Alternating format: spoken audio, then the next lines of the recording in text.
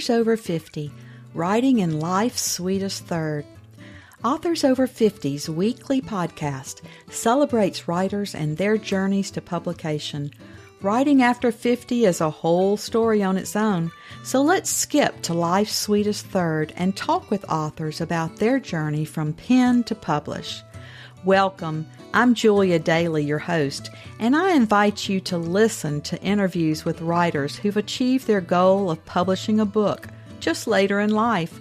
We've seen award lists for under 30 or under 40, but I've yet to see lists for those who've achieved a significant milestone of their own, launching a new career and publishing their first book after the age of 50. We will hear about these authors' inspirations, struggles, strategies, and the smell of that first book. These writers' journeys inspire me because I'm one of them. My guest today holds a master's degree in social work and has studied child development. She uses these insights to inform her picture book writing. She holds a master's degree in journalism and is currently working in public relations. Her goal in creating Be Kind Publishing is to produce lighthearted, rhyming stories with gentle themes of teamwork and friendship. She resides near Chicago, Illinois, with her husband and 2 terriers. Welcome to Authors Over 50, Sheryl Bass. Thank you for having me. Sheryl, our opening question on Authors Over 50 is always, what took you so long to write your first book? Well, the story for the idea for Baby Dragon's Big Sneeze actually came to me 13 years ago. So I kind of put it aside. But then as I approached 50, my New Year's resolution for this last year, my 50th birthday was December 19th. So in 2022, my New Year's resolution was to get this published. And I had tried for a couple of years before with literary agents and publishing houses, and they weren't interested. So this last year in 2022, I decided to self-publish. What do you think was the most difficult part of your artistic process there? Well, right now, the marketing piece. I know I do PR for a living, so I know how to get myself interviews for things like this.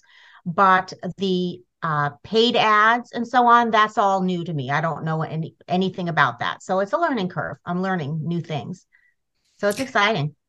I think a lot of people say the same thing. And I wondered about that learning curve as far as self-publishing and how to teach yourself all of those different aspects of self-publishing. Was that a difficult learning curve for you? Well, I thought it would be. I thought, that's why I'd been so reluctant to self-publish all these years. One, because there is an upfront cost involved, and I did get a personal loan to do that. And 2, because I thought I'd have to buy a thick book called Self-Publishing for Idiots or something or similar, and I'd have to really, figure all these things out. But it's a little bit of a misnomer. There are people that help you. In fact, I'm a member of 2 groups. One of them is Society of Children's Book Writers and Illustrators, SCBWI, and the other one is Children's Book Insider, CBI. And both of those websites, if you're a member, the websites have videos on them that people can listen to. And they were for free. And one of these videos had a woman named April Cox, and she has a business called Self-Publishing Made Simple. And so the author who works with her, whoever works with her, can retain the rights to their book. And she helps with all of those kind of housekeeping things, like applying for ISBN codes, the little like UPC type symbol on the back of each book, how to file with the Library of Congress, how to find your illustrator. She has vendors that she works with. In fact, she had 12 illustrators that she knew were very responsive and would turn over the rights to the illustrations to the authors after the book was ready. That's like, as a work for hire. And so I looked through all 12, looked at their websites, and narrowed it down to my top 4, my favorite 4. And she said, okay, now have your favorite 4 illustrators sketch just a rough sketch, pay them each $50, have them rough sketch all the same scene from your children's picture book. And then that'll help you decide which you like best. So then I narrowed it down to two, and I used my friends and family as a focus group and said, especially those with kids and grandkids. And I said to them, which dragon do you like the best? And then I was able to find my illustrator, Ramesh Ram, who's excellent. And that has got to be such a harrowing process because illustrations for children's books just is the most important thing next to your writing and has to capture the imagination of children. So how did you decide on that? Well, that was actually the most fun part. Every time the illustrator would email me more illustrations to look at, it was like Christmas, opening the attachments and seeing my characters come to life. And when you self-publish, you have so much creative control. I was able to tell the illustrator exactly what I wanted my dragon to look like and what I wanted the people to be wearing, what's happening in every scene. So it was really great to partner like that. You can't do that if you traditionally publish, unless you're an author illustrator, in which case you're doing your own illustrations. But otherwise, they're choosing the illustrator, and it might not be your vision for your story at all. So That's so true. And then to make sure that the colors are vivid and all of mhm, that. Did mhm. you strictly publish through Amazon to do that? So Amazon is in charge of my paperbacks and my ebook through Kindle, but Ingram Spark is in charge of my hardcovers. But people can still order them on Amazon. To the purchaser, they don't notice the difference. It's all on the same. You click either paperback or hardcover. They don't know that it's being handled by somebody else. But the nice thing about Ingram Spark is that my book is also available on Walmart.com, BarnesandNoble.com, and Target.com. Yeah, that's a great incentive, I think, for writers to go with Ingram and have that wide distribution. And Mhm. I do the same thing with my books.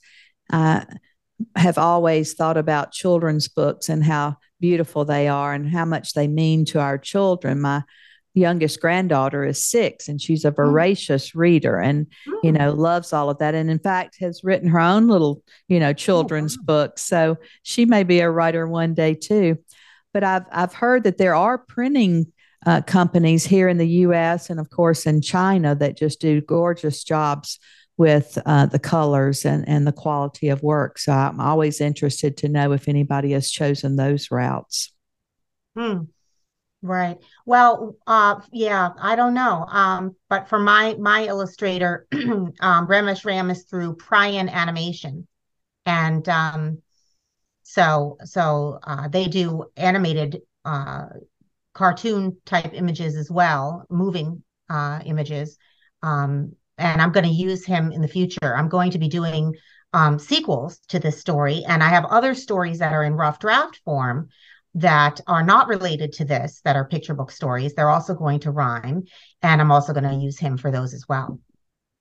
That's nice, I think, to keep that consistency. And then your books could be bought as a series or a set, and they all have the same look. Mhm. How do you think writing that first book changed your process of writing for those to come? My process for writing rhyme, I've been writing rhyme for a long time in other contexts. So, for example, my sister and I both sing. And growing up, we would always do parody songs for my family. That was what we would give as gifts for birthday, anniversaries, things like that. So we would take a song, usually, and then usually the song lyrics already rhyme, and then we would change the lyrics to be about something funny in our family. And but my process is usually to come up with, well, with that one, with those songs, it was to come up with which song I was going to use and what ideas I was going to use. And it's the same for this. What are the ideas I have in my head before I put pen to paper or fingers to keyboard? What's going to happen roughly? So if I write something longer form, I probably would need to do an outline. But for a children's book, a children's picture book, which is usually around 400 words or so, I just have the idea in my head of what's going to happen. And then I have Rhyme Zone open and thesaurus.com open. And I go back and forth between them, trying to find ways to phrase things. And I read it out loud to myself as I go along to make sure that the meter is correct. And then I do get it edited. I don't skip that process. I had two editors look at Baby Dragon's Big Sneeze. The first one was a woman named Laura Bontje, Bontje, and she did like the developmental edit, basically to make sure there were no holes in the story. For example, Baby Dragon's Big Sneeze is about a dragon that sneezes and accidentally burns down a whole village, and the people are mad at him and so on. Well, in the original story, the Laura Bontje said to me, "Why aren't the dragon's parents helping him? Why is he asking the community to help him?" So then I realized that was a hole in the story, as one does, that's what the developmental edit is for. And so then I wrote some extra lines about how he hatched alone in this cave and how he doesn't have parents. And so one of the messages in the story is about found family. So, but she helped with that. And then the final editor is Bobby Hinman, who is an award-winning children's book author herself. And she also is an editor. And she helped me make sure that the meter was consistent, and did that final piece as well. Well, I love that it's a rhyming story. So many of our poems today are not rhyming, and that's what I love about poetry, is that I was so impressed with how everyone could rhyme. So I'm so happy that your book rhymes. Thank you. Well, actually, interestingly, when I was submitting it to literary agents and publishing houses, some of the responses that I got back were, "We don't like rhyme. We don't do." Yeah. And so sometimes things go in and out of fashion in the publishing world. And I guess rhyme is one of those that's sort of out of fashion now. But as someone who used to be a social worker, I know that there is research showing that rhyme helps children developmentally. It helps them with the language acquisition. It expands children's vocabulary, promotes reading skills, especially with reluctant readers, promotes creativity, gives kids a sense of rhythm, helps kids learn how to pronounce certain words because they're anticipating what the next word is going to be. And that's why things like nursery rhymes are such a big thing for children. So I definitely am a proponent of rhyme and definitely want to continue doing that in my future stories. I think so too, because we used to have rhyming songs and poems, and even for multiplication tables, to learn those. And I think kids are missing out if they don't have rhymes. And I think that's such a talent. So I appreciate your continuing that in your children's books, because I do think that's crucial for children to keep those in their heads, and then they can learn to read by listening to your rhymes as they read. Mm-hmm. And a lot of people think that because you only use 400 words, that it's not as difficult as writing a novel. But I don't think that's the case. I think because you have such a small amount of valuable real estate, you have to make sure every word counts. Right. Yes. And I think that my journalism background helped me with that. I don't know. I would like to write a novel one day, but my journalistic experience, I remember in journalism school, they would say, if you can't say it in 600 words, it's probably not worth saying. So all of the exposition, of describing the trees and the sky and this and that happens in novels, which I love to read, but I don't think I could replicate at this point. It would take a lot of unlearning of what I've learned as a journalist in order to do that. But the economy of words is very comfortable to me from my journalistic background.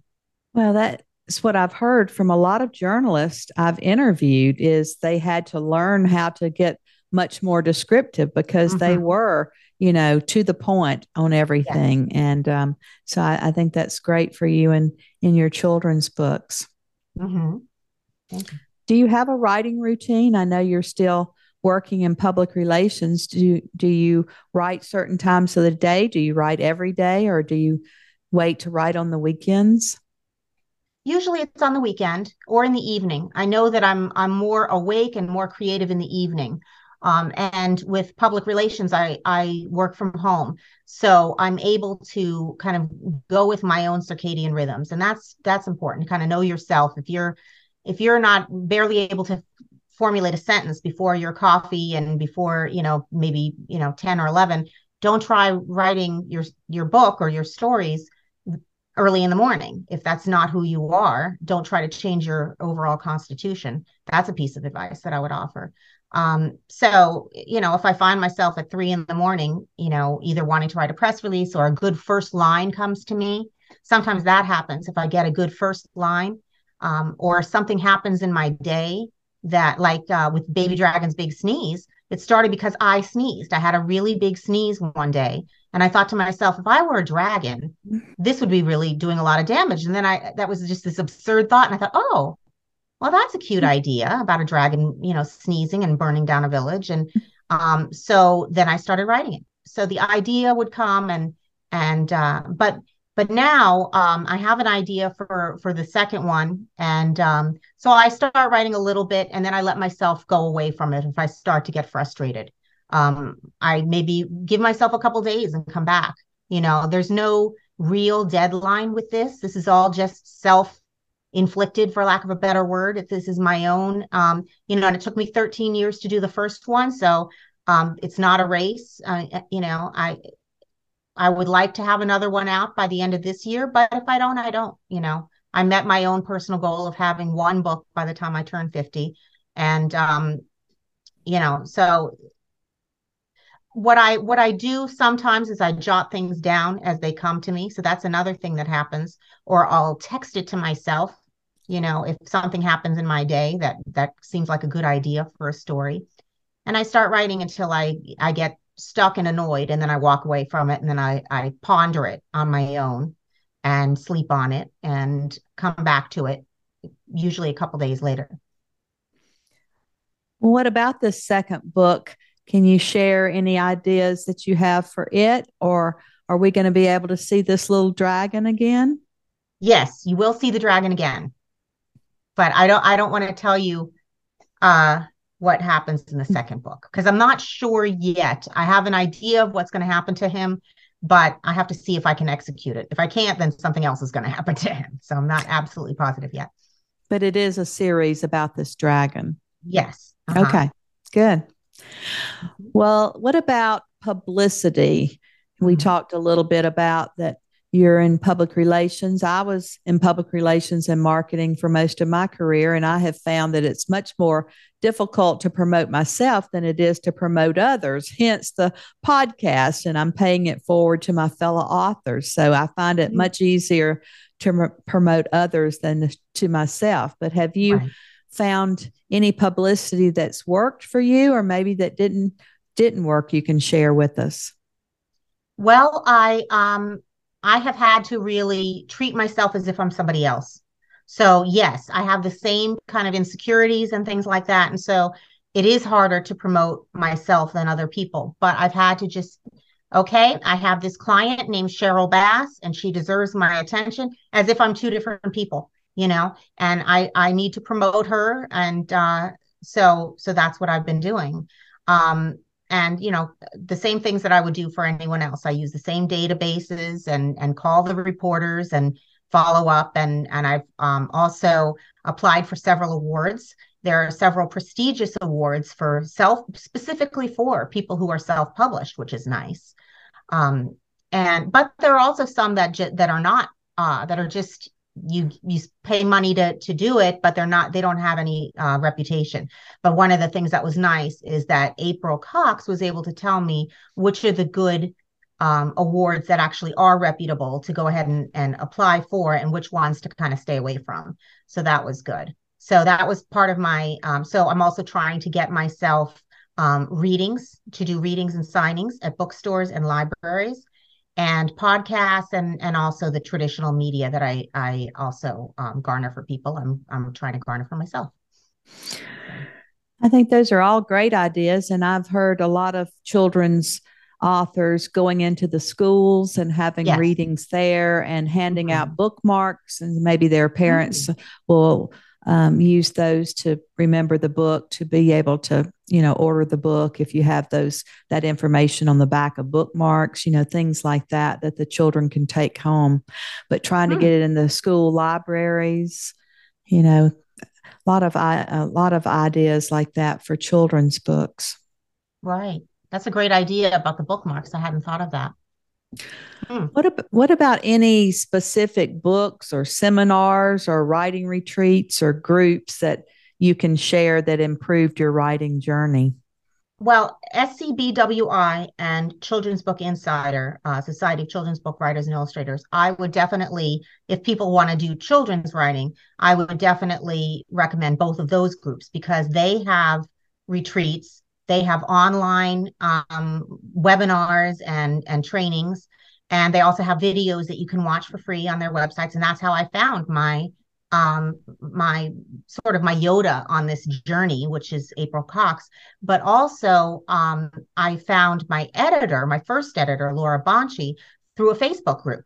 So Facebook can also be very useful to bounce ideas off of people, other authors. So, type in for groups. They have groups for everything, for diseases that you may think you might have and for whatever, your hobbies and interests. And so, for self-publishing and for just authors in general, there are several Facebook groups, and you can just read you can lurk. You don't even necessarily have to post something, a question yourself, and see what other people are asking and make connections that way. That's been very helpful for me. Well, Sheryl, tell us a little bit more about the premise of the book. We talked about the sneeze, so maybe that's all you need to set it up, but read for us a few of your pages so we can hear your tone and voice in the book. Okay, great. Well, so basically the premise, as you know, is this dragon's flying around and he has this sneeze and he burns down a village and he's horrified when he realizes what he's done. So he goes to write an apology note. Um, but and the town is ready to attack him. Everyone in the town is, but this little girl, it doesn't make sense to her. Why would he be flying around and be, perfectly fine with them for several weeks and then all of a sudden decide to attack them? It didn't make sense. She was angry, but she at least wanted to hear him out. So another message in the story is giving others the benefit of the doubt, not jumping to conclusions about situations. So she goes to talk to him, goes into his cave and confronts him and asks him why he did this. And she actually becomes sort of the hero of the story because she saves him. It turns out he has a cold and the town works together to help him. But she sort of advocates on his behalf and saves him, saves the town. And so there's messages in the story about sharing, compassion, helping those in need, all of those pro-social values. In fact, a lot of people refer to it as social emotional learning. And so it's got those pro-social aspirational messages. And that's why I started Be Kind Publishing, because all of my stories are going to have in common those sorts of messages. But I'll just read a few pages. This is Baby Dragon's Big Sneeze. Here, and there's the girl, and there's the dragon with the snot coming out of his nose and the red eyes, rheumy from illness. Okay. I will tell you a story from legends of old of a huge baby dragon who caught a bad cold.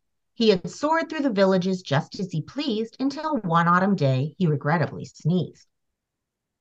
And here is, for those of you looking on YouTube, here's the illustrations. I'm holding up the book and showing our dragon, and I'll just read a few. Those are great. He's a great dragon. I know, really good illustration. Fire burst from his mouth and it burned every shack. So the townspeople planned a great dragon attack. And here he is, achoo, sneezing, blowing fire. And you see all the people with their big pitchforks. Sneeze. Yep. When he saw what he did, the young dragon got scared and wrote an apology note that declared, "For weeks I've been flying around having fun. I never intended to hurt anyone, but I caught a bad cold and then suddenly sneezed. Yes, I burned all your houses and now you're displeased."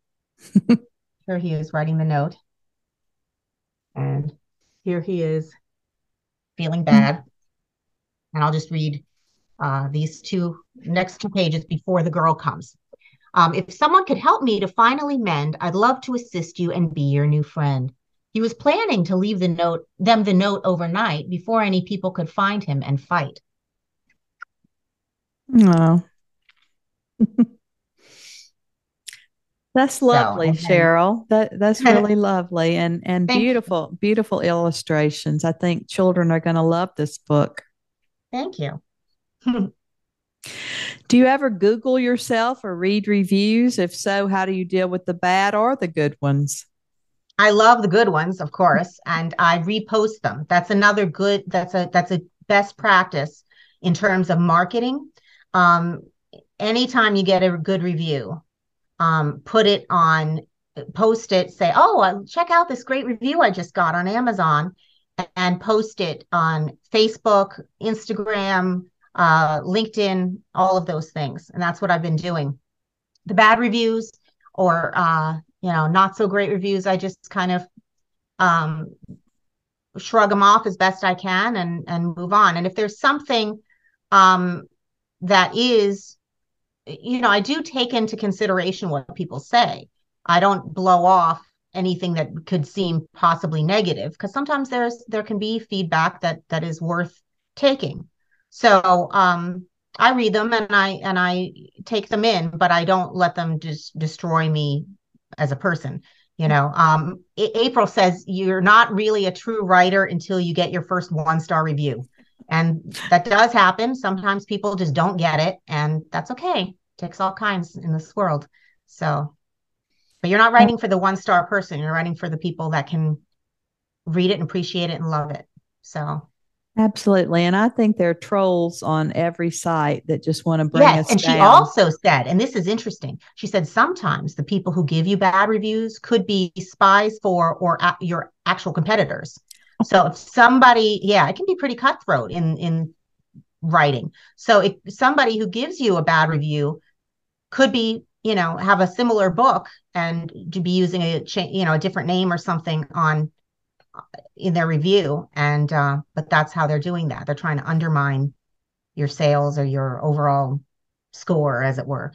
So It's so frustrating because the writing community is such a generous community. You hate to think that any writer would do such a thing, but I think there are people who just have nothing better to do because mm. my first 1-star review said I just didn't like the way it felt in my hand. Well, Oh that's my that gosh. doesn't have anything to do with the story. Right. Wow. So you have to forget about those and dwell hmm on the 5 stars. Exactly. How does your family, what do they think about your writing and your career as a writer? They're very proud. My nephews and my sister and my mom all helped me come up with, they had one of my nephews is very detail oriented, and he was able to notice any inconsistencies in the illustrations and so on. Oh, in this page, the dragon has 5 scales, and this page he has 4 scales. That kind of level of detail, which is very important. So they've all been very helpful. My father, another reason I frankly wanted to get this done, was that my father was very ill last year. And I wanted him to be able to hold the book in his hands before he passed. And unfortunately, he passed away when the illustrations were still in the black and white stage. He never got to see them in color. So I made the dedication to him in the book. And which is another thing that's nice about self-publishing. Children's books that are traditionally published don't generally even have a dedication page, but I was able to do that and honor my dad in that way, and that felt really nice. I do think that is a lovely thing to do. And I think it's so nice to be able to leave this book as a legacy in your family. And Mm-hmm. everybody is so proud that they have an author in their family. Mm-hmm. And they can all participate. It was something positive while he was very ill that I would share the illustrations as I would get them in email, and my father would look at them, and even though he could barely do anything by that point, but he was like, "Oh, these are adorable," and it was so nice to have something positive that we could all look forward to. So, And just thinking, with my public relations cap on, if I were writing a children's book, it might be fun to go into your local neighborhood school, elementary school, and have a mhm. contest and let the kids help you name a character in your story or something Mm-hmm. like that. That Mm-hmm. wouldn't cost you anything, but would certainly bring a lot of good press, and you might could get that Mm, into the newspapers, and mm, and that would be a fun thing for the kids to be involved with, and maybe they would all have to have their own copy of the book. mm, Mm. mm-hmm. That is cute. That is a cute idea. Well, Cheryl, as always, our last interview question is our writers over 50 are a unique set. Do you have any advice for writers 50 and above? It's the same advice that I would give to writers who are parents or writers who are busy professionals or whatever the circumstances, which are some of the things that I do that I find helpful. If look around you as you go about your day, think with your writer's cap on and think, would this be a cute story for a child? How can I make this into a cute story for a child? And if a good first line comes to you or a good premise comes to you, jot it down, text it to yourself, say it into your phone, record yourself saying it. And then as you are able and as your own circadian rhythms dictate, write when you are able and when you can. And remember that it's not a race. And and it's your own personal goal. So there's no timeline on this. And it took me 13 years, as I said, to do this one, to get this one out there. So, and then the others will hopefully come faster. But it can happen, and self-publishing has really leveled the playing field for people who are not famous and who are just regular folks who have a good idea and want to get it out there. So it's a great time in the world of publishing for regular people with an idea to get it out there. So I would encourage people to follow their ideas and see where they lead. You are certainly an inspiration to those who want to write children's books, and the rhyming is so beautiful, and the message even nicer, because I think we all need to be kind to one Mm, another in this world, and it starts with our children. So writing a book about that is certainly going to impact many, many lives in the future. And we're mm. happy to say that you're now one of our authors over 50. Yay. Thank you. Thank you for joining us today. Please look for Authors Over 50 every Thursday, when we will have conversations with accomplished debut novelists over the age of 50. Please subscribe and share with a friend. And check out my own publication journey after 50 at www.juliadaily, that's DAILY, like dailynewspaper.com. Until next time, keep reading and writing. And remember, it's never too late to fulfill a dream in life's sweetest third.